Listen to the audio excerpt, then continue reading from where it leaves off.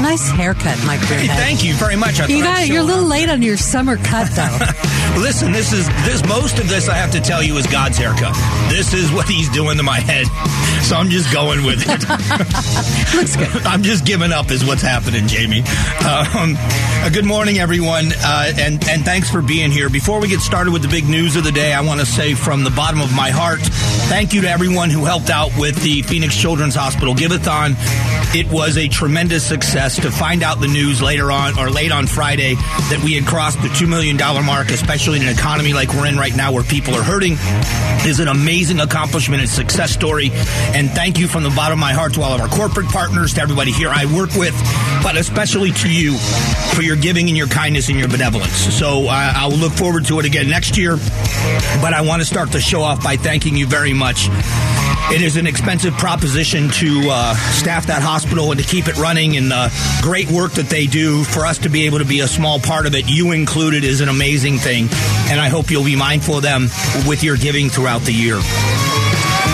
As we start the show this morning, what I had planned on talking about right out of the gate was the cost to raise a child is now up over $1,500 a year. Everything is getting more expensive. The average family is spending and spending and spending, and people are very concerned about the direction of the economy. A very big, very important story. But I think also the story about the what this just kind of broke this morning, Judge Reinhardt, who is the judge looking into the releasing of the affidavit for searching former President Trump's home in Mar-a-Lago. He has now rejected a DOJ argument to keep the Trump affidavit sealed and called the raid unprecedented. So I just want to read the very beginning of this story and what he said. The government argues that even requiring it to redact portions of the affidavit that could not reveal agent identities or investigative resources and methods imposes an undue burden on its resources and sets a precedent that could be disruptive and burdensome in future cases. Reinhardt wrote, I do not need to reach the question of whether in some other cases these concerns could be justified denying public access. That they very well might, particularly given the intense public and historic interest in an unprecedented search of a former president's residence. The government has not yet shown that these administrative concerns are sufficient to justify sealing. So there may be some redactions. We don't know what that's going to be. We don't know what's in it. And I will tell you, I have reserved judgment. I am reserving judgment on what happened until I learn more. You know, I'm very open-minded to this, and I try to stay this way. If we hold on to a set of ideals and we don't hold on to people, we're better off. And what I mean by that, it's not easy to do. I fail at it more than I'm good at it. But I was incensed at how cavalier Hillary Clinton was, not only with what she did with thousands of documents. I was very incensed with the cavalier attitude she took about wiping a server completely clean, and how she thumbed her nose at the government, and how I thought there should have been more done about it. That in mind, if the former president of the United States did basically the same thing, thumbed his nose, or is able to get away with something based on a technicality, because technically a president can declassify any document he wants to anytime he wants to. And we keep hearing that there was a standing order to declassify documents at when that the president had, which then technically means he didn't break the law. But that doesn't mean he didn't do anything wrong necessarily. So I'm withholding judgment on that until we learn more. But what we do know, and what I do know, is hearing from people that I know who served in the FBI for well over 30 years, people with years and years and years of experience, not only getting search warrants, but working out of the Washington field office, not only getting search warrants, but also how those search warrants are affected, how they are carried out. I'm hearing from multiple people that this is not the way it's normally done, that this is something very different. The other side of this that I'm not letting them off the hook for, and maybe you agree with me, maybe you don't, is that I don't think there's nobility in what they're doing. I don't put it past people with their political ambitions that their ambition is to destroy any chance of Donald Trump running for office again. What they've done is helped him. Within the Republican Party, his numbers are up about 10 points from where they were before the raid, before the search warrant. So that's backfired. Merrick Garland and the Department of Justice are not trusted by a large segment of the American people. Now, to those that trust them and those that like what happened, they don't care what the other side thinks. But I will say to you that when you set a precedent like this, when we don't question, now I will say, I guess I should back up. I am not shouting defund the FBI. I think it's ludicrous for all of us on my side of the political aisle that have been screaming at the left about defund the police, defund the police, defund the police, that it isn't the entire profession of law enforcement that's the problem, that there are some individuals that are a problem. I would say that to say that an entire agency needs to be defunded based on this action, and it isn't just this, there's a lot more that's happened. But if you're saying defund a law enforcement agency, I think you're going too far. That's just my opinion. That what you have is when people are weaponizing an agency, then you have to ask yourself, what do we do about that? If you go back, and let's look at the other side of this, go back years when Joe Arpaio was the sheriff of Maricopa County. There were some actions taken by the sheriff's office along with the county attorney's office at the time, and a man named Andrew Thomas, who was the county attorney. I think they went in and took all the computers and with a warrant, took all the computers from the county board of supervisors' offices. There was also the fight with Joe Arpaio's office and the federal government, and Barack Obama was president, on whether or not they had the authority to do some of the things they were doing when it came to business raids and others. And their ability, their authorization to enforce immigration laws had been pulled by the federal government. And there were a lot of people on the opposite side of the aisle from me that were screaming that agency should be taken over by the federal government. And people on my side of the aisle says, listen, that's going way too far. Well, now it's happening in reverse. Now it's happening in reverse. I think leadership at the FBI has got a lot of questions to answer. If leadership at the FBI, and this is just my understanding of how it's supposed to work, the leaders at the FBI are bureaucrats. By nature, they're politicians. And they know that. That's not an insult. That's what they are. The leadership at the FBI deals with the government. They deal with things of that nature, budgets and things of that nature. Their job is to make sure that the politics of some of their investigations doesn't filter down to the investigators. In other words, if you have a Democrat in power and a Democrat is being investigated, you are supposed to step in and not allow the bureaucrats and the politicians on the Democratic side of the aisle to influence that investigation. Your job is to field that, is to run interference so it doesn't go down to investigators, and vice versa. If you have a Republican being investigated during a Democrat, or do the other way around, a Democrat being investigated during a Republican administration, leadership at the FBI is to run interference so that the agents can do a fair and thorough investigation. So now, if leadership at the FBI is giving orders and allowing the weaponizing of the FBI to do political bidding, if this is something, and the questions being asked are, why didn't you just issue another subpoena? Back in June, was it June, I think, this year or last year, June, the Trump administration was given a subpoena for a bunch of documents. Trump lawyers, along with federal agents, went through the documents and gave the federal government the documents that they wanted. And if you want more documents, why wasn't a subpoena issued and then have it done that way? When you have a raid at a former president's home or anybody's home, you are giving the impression that something nefarious is going on, and that if you didn't do it this way, evidence would have been destroyed.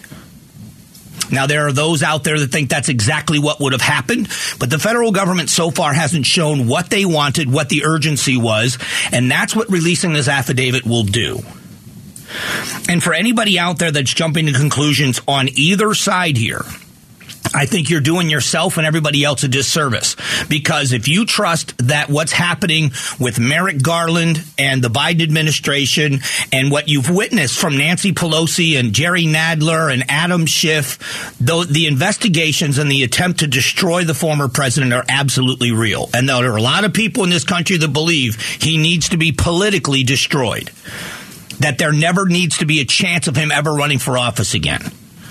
But using a federal agency, or in the case of Nancy Pelosi, using 2 committees in the House of Representatives to continue to do ongoing investigations, even people that don't like Donald Trump see this as an attack on him, that they are treating him unfairly. So I'm anxious to see what's in this affidavit and how justified America sees it as being in affecting this. There's a difference between having the right to do something and doing the right thing. And we're going to find out. We're going to find out sooner rather than later. And, you know, just like you say with President Trump, he may legally have standing to do what he did. But you're going to say, all right, that's a technicality. There's a difference between doing the right thing and having a right to do something. I would say to you, if you think that way, fair. But you got to think about it the other way as well. Did they have the right to do what they did at the Justice Department and the FBI? And was it the right thing to do? And we'll find out what the answers to those questions are, I believe, or at least a little closer look into it. In a moment, we're going to talk about the border. A couple of significant things are happening that I think people in border states are really going to be concerned about. So we're going to get to those 2 things coming up in just a moment. Strong values and strong opinions. The Mike Broomhead Show. KTAR News, 92.3 FM, and the KTAR News app. Hey, appreciate you spending some time with me this morning. NPR Ipsos poll. Majority of Americans believe there's an invasion at the southwest border. Not even an immigration issue anymore. This is a very lengthy poll. I printed out half the pages in the poll. But the poll was conducted between July 28th and 29th, 1,116 U.S. adults. They described it as most Americans are buying into the idea of an invasion at the southern border, itself a form of spin. When was the last time you heard of polling outfit talking about how many citizens are buying into the idea of a second Biden presidency, for example? So this is declining support for immigration in the U.S., and there's a couple of problems here. I want to read some of the headlines of what has people concerned. One of them is the Biden plans to use taxpayer money to fund Amtrak to send illegal aliens to American towns. Now, so let's jump off that for just a moment before I go on with the headlines. So when you hear the mayor of New York and the mayor of Washington, D.C. criticizing the governor of Texas for sending people by bus to their cities and calling it inhumane treatment and all this other stuff, what do they have to say about the Biden administration putting them on trains? Well, you know what they're going to say. DACA 2.0, Biden releases 250,000 unaccompanied migrant children into the U.S. So we're going to get to these in just a moment. But when you look at a poll where people are beginning to have second thoughts about immigration into this country, this is obviously the opposite effect of what this administration wants.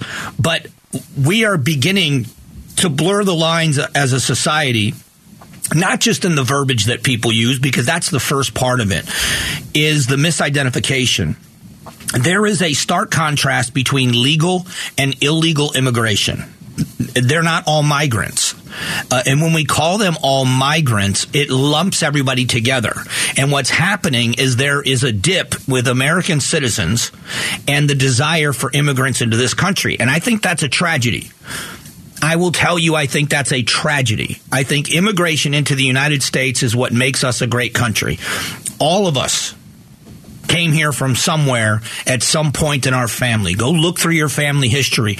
And many of us put that marker on our family of when they came here, when our families came to the shores of the U.S. to start a new life. And I've got many immigrant friends that I admire, and I still firmly believe it will be legal immigrants to this country that save it. I think that the work that it takes to become a U.S. citizen and the difference from where they've come from to where they are and their willingness and their ability to tell you about the difference is what will make this world or this country a different place.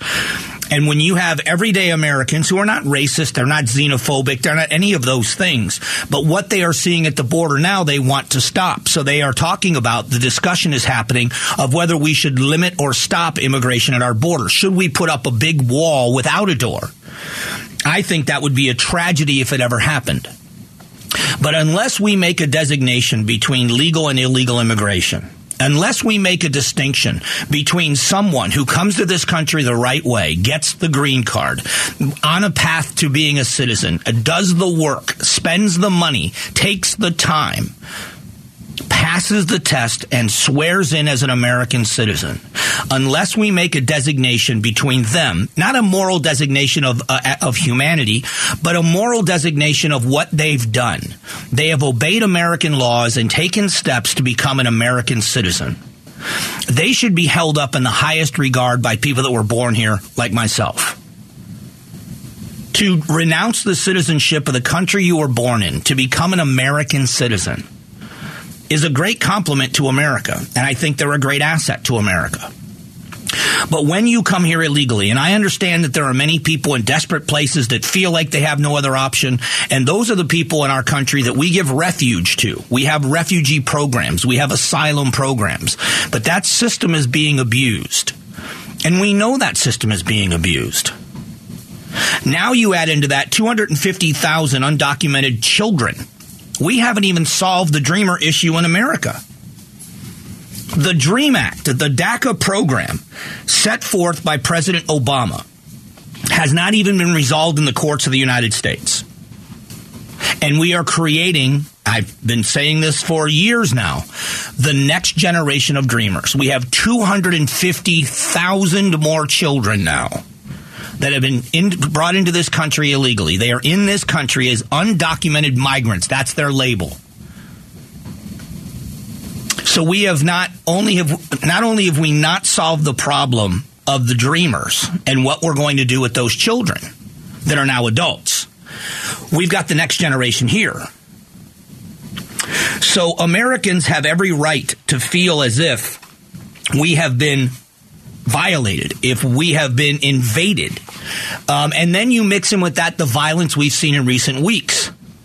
The cartels have shown who they are. The violence in the U.S. from the cartels, the violence in Mexico, military in the streets, lockdowns, warnings from the State Department of violence in Mexico, gang activity on our side of the border. If we don't get a handle on this, we are going to regret this for generations. My biggest regret in this will be that my grandchildren will be dealing with this, and not in a civil way. Our grandchildren will deal with the fallout of this if we don't handle it now. And we should not be doing that to our grandchildren or the grandchildren of the people that are coming here illegally. We've got to do it the right way, and we haven't so far. In a moment, Gatos joins me. It's the Big Q poll question of the day, so please stick around for that. The Gatos Big Q poll question, brought to you by Your Valley Toyota dealers. Hey, good morning, Gatos. Happy Monday. What's going on? Man, I just want to say congrats, 2 million. That was a great number to be shouting out. Hey, congrats to everybody who gave, right? I know. And it was crazy, man. We got word at 5 o'clock that, I don't know if I should be saying this, but we got word at 5 o'clock we were short. Yeah, that's what I heard, and you guys did some good work on that show because you guys, everybody involved did such a great job, but you guys got it pushed over the top. It was great. I mean, just asking people to give for the kids. It's something that Arizona always does, and they've done it for so many years. I mean, the Valley always comes through, and we seem to always hit our new goal. And it was awesome. I mean, I can't believe it was 2 million. It's almost hard to believe, but it was awesome. There was a lot of energy going on Friday night, and you're asking for money, and the phones are going absolutely crazy. And I think people wanted to get to the 2 million, and it costs 2.6 to run that hospital every day. So. Yeah. Yeah, and isn't it interesting, too, at a time when we know people are hurting, that the average family, more people are getting food boxes than ever before. There's families that have food insecurities, and gas prices and food prices are going up. Everybody seems to have an issue that they're concerned about, but this community still gives so much. That's what I love about stuff like this. We got a text. The guy said, listen, I'm embarrassed. I have $10. I'm embarrassed to even give it. And I texted him back, and I said, no, are you kidding me? Your $10 is going to go a long way. And there was a triple match while it was happening, and I said, that's $30. I go, you got $10 and you actually want to give it? That's the difference. That means more than anything. Yeah, when it's the only thing you have. Yeah. That's pretty amazing. It's pretty amazing. What do you got for a Q? I got a good Q for you. All right. An NBC News poll finds threats to democracy has overtaken the economy as the top issue for voters. Do you agree? I don't know what the big issue is going to be. People say it could be abortion. It could be the economy. Usually it's always the economy. Yep. But we've got these conspiracy theorists out there who are running for big-time office right here in Arizona. And, if you're an election denier, in my opinion, you're unfit for office. Doesn't mean that the other party's doing anything right. It just means you're unfit for office. I think people are starting to come around that this threat to democracy, these people who are hanging out with the My Pillow guy, not good. Not good. And that's why this has moved up in the polls. I don't know if it'll stay like that. But, the threat to democracy has started to, really creep up the ladder. So we'll see. Yeah, I don't know. And I would say also, mix in that the other side of this is the FBI, and now that they're probably going to release part of that affidavit for searching the former president's home, I think on both sides of the aisle they have a lot of that where there's a big concern about government getting too big and being too intrusive and a threat to our real answers, which is us, the electorate. Yeah. Tell me what Trump did. If it was bad, let's nail him. Right. If not, let's move on. Absolutely. Great question, Gatos. All right, man. I'll talk to you. All right. The Big Q poll question of the day brought to you by your Valley Toyota dealers. Coming up just after 9 o'clock, an interesting conversation. We have got the Inflation Reduction Act that includes a lot about prescription drugs. We're going to speak with Teresa Dickinson, who has the Melrose Pharmacy here in town. That's coming up.